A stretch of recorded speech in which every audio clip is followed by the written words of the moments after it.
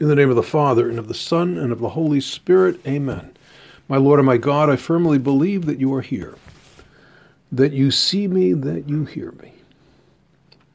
I adore you with profound reverence. I ask your pardon for my sins and the grace to make this time of prayer fruitful. My Immaculate Mother, Saint Joseph, my Father and Lord, my guardian angel, intercede for me. This meditation initiates a three-part series on the resurrection of Jesus in connection with the Apostle Peter. These meditations will contemplate the dialogues and the relation Jesus had with Peter and vice versa. And I would title this period of prayer as Peter the Runner,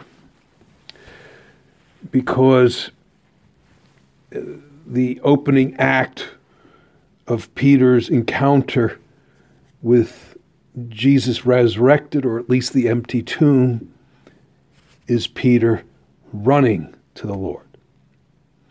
And when the Lord is sighted on the shore, as Peter was fishing with his brother and the two sons of Zebedee, it's Peter who lunges out of the boat and runs to shore, swim, run, etc. And everything is for our own personal consumption in the gospel. There's nothing extraneous. But to put this eagerness Peter had to be with the Lord, we need to contemplate his personality, his character traits. Of all the apostles, his personality sticks out the most. Well, it also helps that he was selected to be the rock on which Jesus' kingdom would be built, on which his church would be built. So it stands to reason that Peter gets the most coverage, given his future position. And I would also say, given his personality. It jumps off the page. He had a big personality. He had a huge heart that needed the elevation of grace, needed formation, needed humbling, but nevertheless, the raw material was definitely there. The Lord chose Peter for a good reason, using both his qualities and his defects to initiate the first evangelization that also can be called the new evangelization. He will be, after the resurrection in a more official way, the rock, the official representative of Jesus, the vicar of Christ. He will act in his place.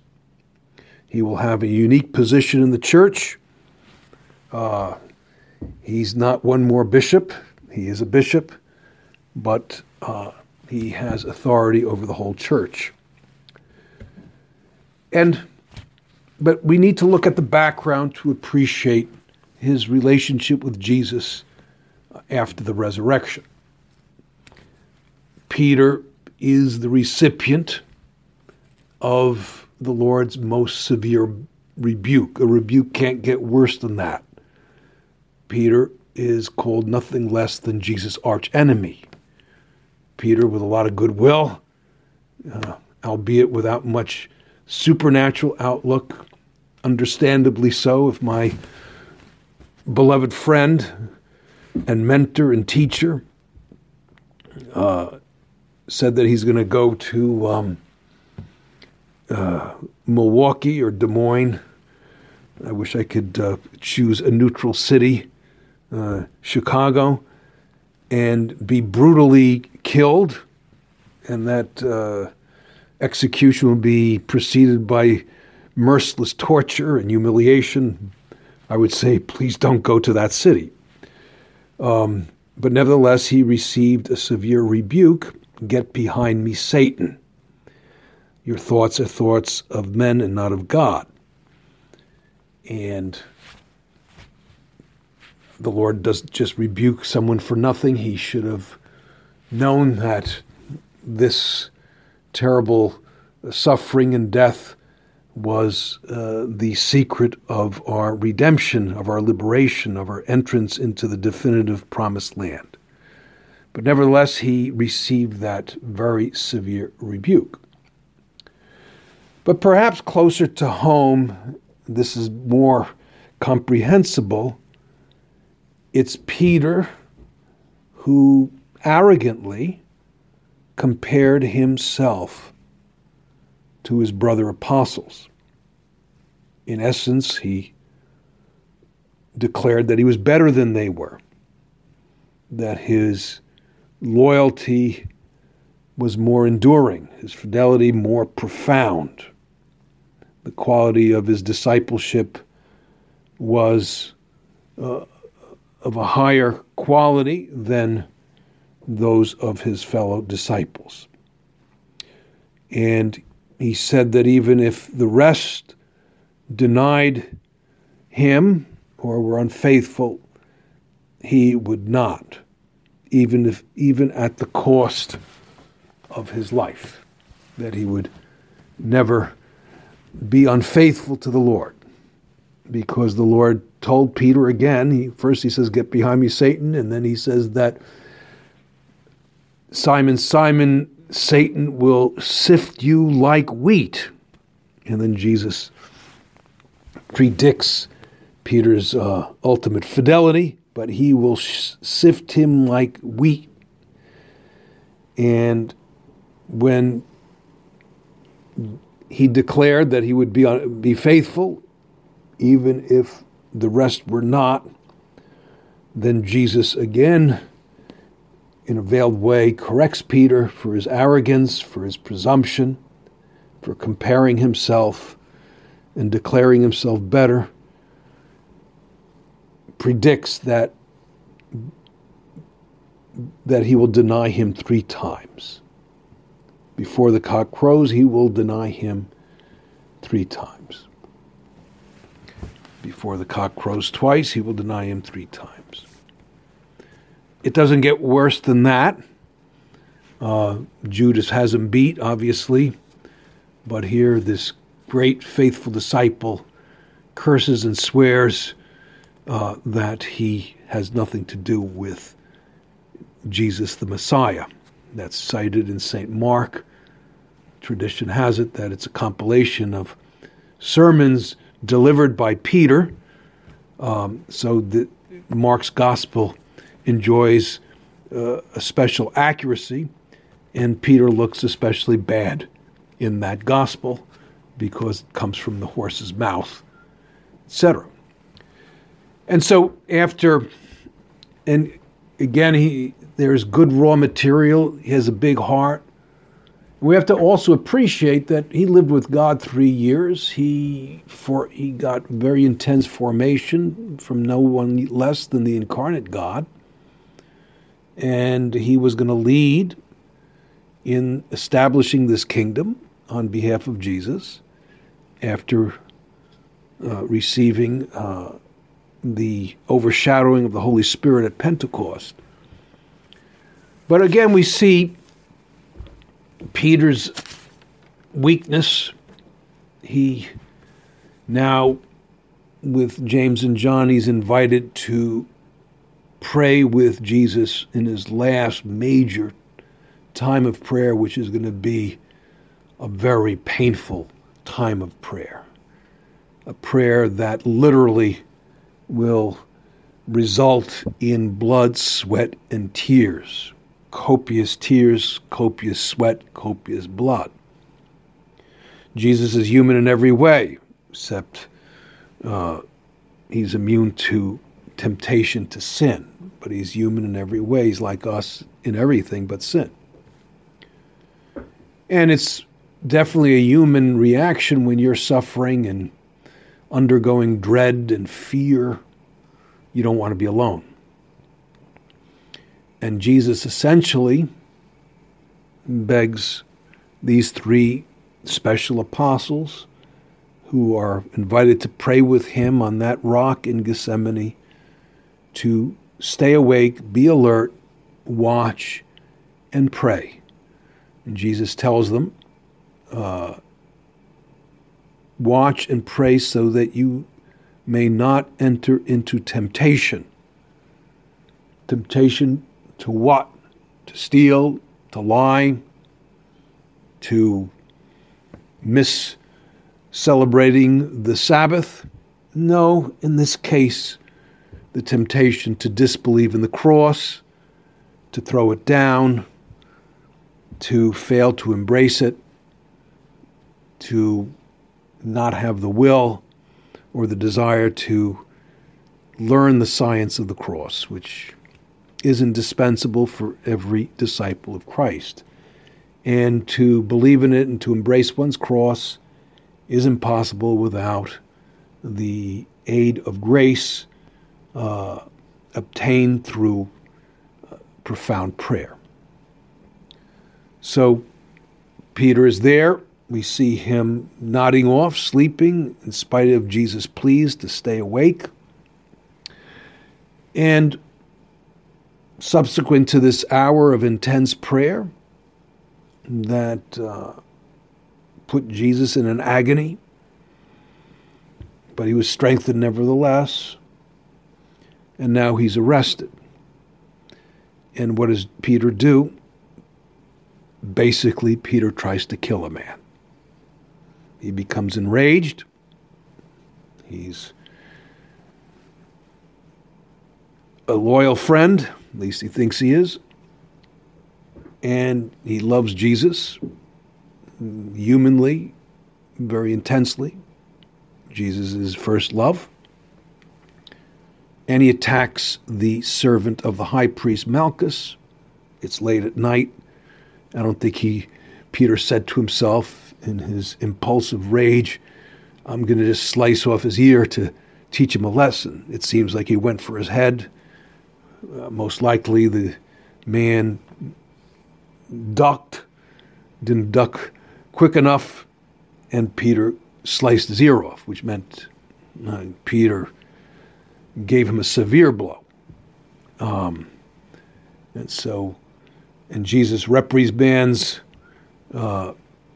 Peter, and maybe the other disciples who were trying to defend Jesus against the authorities who were arresting him, or the soldiers who were putting his hands in chains and roughly jostling him back to the house of the high priest. And Jesus says, he who lives by the sword dies by the sword. And the different versions, but Jesus definitely reprimands him that this is not his way. I mean, his way is to turn the other cheek, not to ever resort to violence, to conquer through love, etc. And Peter then follows Jesus from a distance, the gospel says. That would be another meditation, but he follows him from a distance because scriptural writers say because he wasn't united to him through prayer. Again, relying on his human qualities, his human courage, and he winds up denying Christ. At the provocation of the servant girl, he denies him 3 times. Gospel of St. Luke, when Jesus is being brought to Pilate or brought to prison, Peter's eyes, or Jesus' eyes, met Peter's eyes. And those were eyes of forgiveness, of mercy, of unconditional love. And Peter is cited to have wept bitterly. Peter, that big heart that will not go to waste, but that heart needs to be spiritualized or supernaturalized.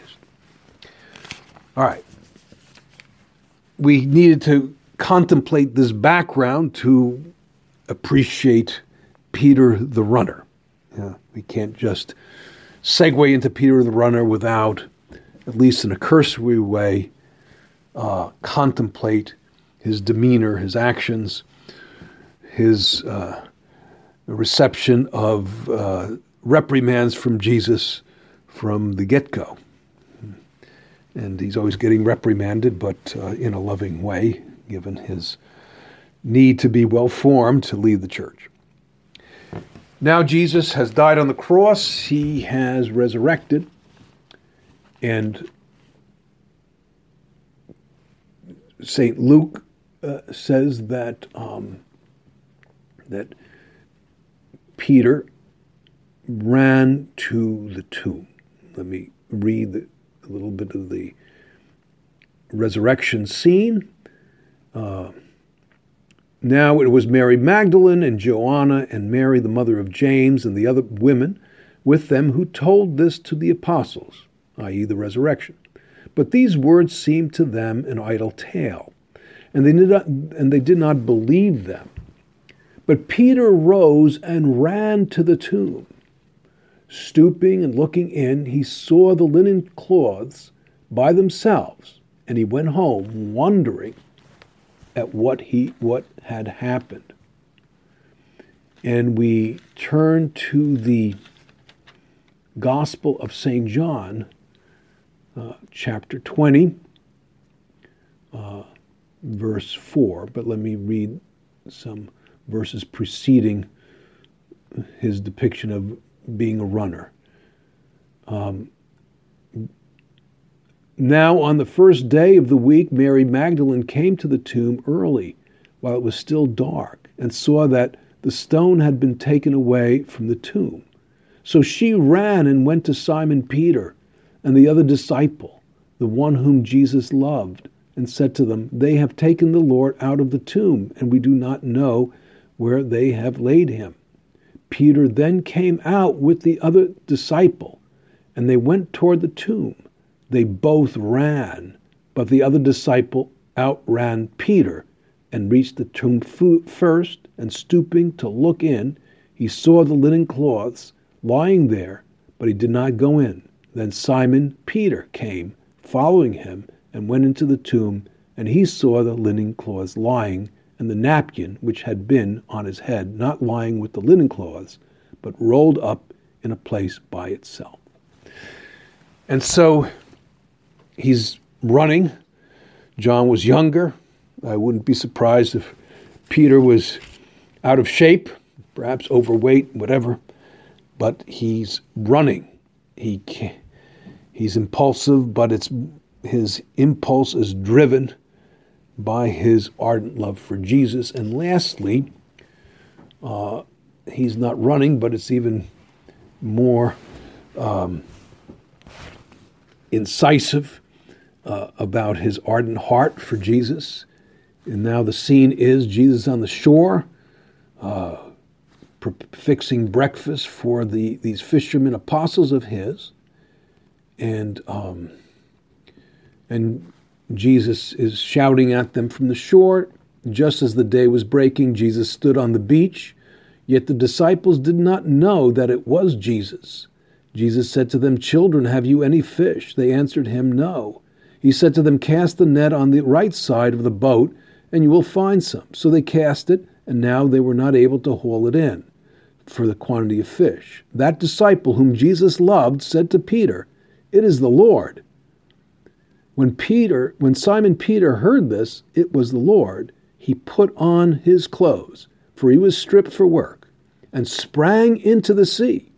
But the other disciples came in the boat, dragging the net full of fish, for they were not far from land, but about 100 yards off. So again, Peter jumps into the water, and he is too impatient to row that boat in just 100 yards. He needed to run to shore to be with Jesus. What can I draw from this? I need to translate that running attitude when it comes to life of piety. we ask our Lord during this prayer, and perhaps through St. Peter's intercession, that at least in a spiritual sense, in terms of my attitude and disposition, that I run to the Eucharist, that I run to the tabernacle, that I run to my time of contemplation, that I run to the rosary, that I run to that image of the cross, that the high point of my day is my spiritual life. The high points of my day are my acts of piety, perhaps not with an emotional impulse, but a deeper one of the heart. We could tell our Lord, I want that big heart for you. Why did Peter run? They loved their Lord. Yes, it could have been more spiritual. It could have been with more faith. It could have been with more humility. But nevertheless, that heart is there. And I also want to have that kind of enthusiasm in dealing with Jesus Christ. The successor of St. Josemaria, Blessed Alvaro, and I noticed in one of his biographies, I think I read two, but I think both of them, that no matter what activities marked his day, the high point of his day was his spiritual plan for sanctity, for holiness, which we can call, St. Josemaria called the plan of life in Christ. And with his busy schedule, and busy he was, working in the Vatican, being the prelate of Opus Dei, trying to carry out St. Josemaria's mission when he left this earth, he would always want to know when he could do his hour of prayer, when he could do his rosary, when will he be able to say Mass. He said this was his high point of the day. And he would say those acts of piety, it's hard to translate because I heard it with my own ears. He would say you need to, probably the best way to translate it, to mount them, to frame them, to make a fuss over them. And even, we could use an icon of sanctity, Mother Teresa, that she was so devoted to the most neglected individuals of our society, the poorest of the poor. But before she dealt with the poorest of the poor, she was on her knees or sitting down before that tabernacle. She ran in her own way to our Lord. And when I postpone my acts of piety, if I have them scheduled in and I postpone them because I have something better to do or more pressing, quote unquote, and sometimes we do without getting scrupulous, but most of the time we probably don't. That could be a little wake-up call. I'm not running. I'm walking slowly to the Lord. Or when routine creeps in and I'm not really seeking the Lord, I'm getting it done at something, but the heart isn't there. I guess Peter's running could be translated as heart. My heart isn't there. I'm routinely getting the rosary finished, or I'm spending the time I've designated in prayer, or my Mass has distractions that are not always involuntary, but voluntary, at least implicitly, because, I'm figuring out some logistics, I'm thinking about a meeting, or I'm worrying about some unresolved issue, whatever it is. I need to detect when I am not running. I think another example, and I'll wind down this time of prayer, when poor St. John Paul was shot and he had to undergo, a very long surgery. I think it took 10 hours or maybe even more. And he woke up and he asked his secretary, when was he going to finish his breviary? When was he going to finish night prayer? And that he had not done his litany of Loretto to Our Lady. He didn't remember doing it. And his secretary kindly said, well, Your Holiness, a whole day has gone by. I mean, this is the next day. So that is sort of the attitude I want to have as I celebrate the resurrection. Jesus is alive. He's with me. He has overcome death. He has overcome suffering. And he is here, albeit invisibly, but very present, at least in terms of my heart, in terms of my attitude, in terms of my eagerness. When it comes to piety, when it comes to doing his will, I want to metaphorically or allegorically run to him. Mary, pray for us that we learn to deal with your Son with your kind of eagerness, with St. Joseph's eagerness, manifested in punctuality, manifested in a determination to make a good time of prayer, manifested in a desire to give him glory. I thank you, my God, for the good resolutions, affections, and inspirations you've communicated to me in this meditation. I ask your help in putting them into effect. My Immaculate Mother, St. Joseph, my Father and Lord, my guardian angel, intercede for me.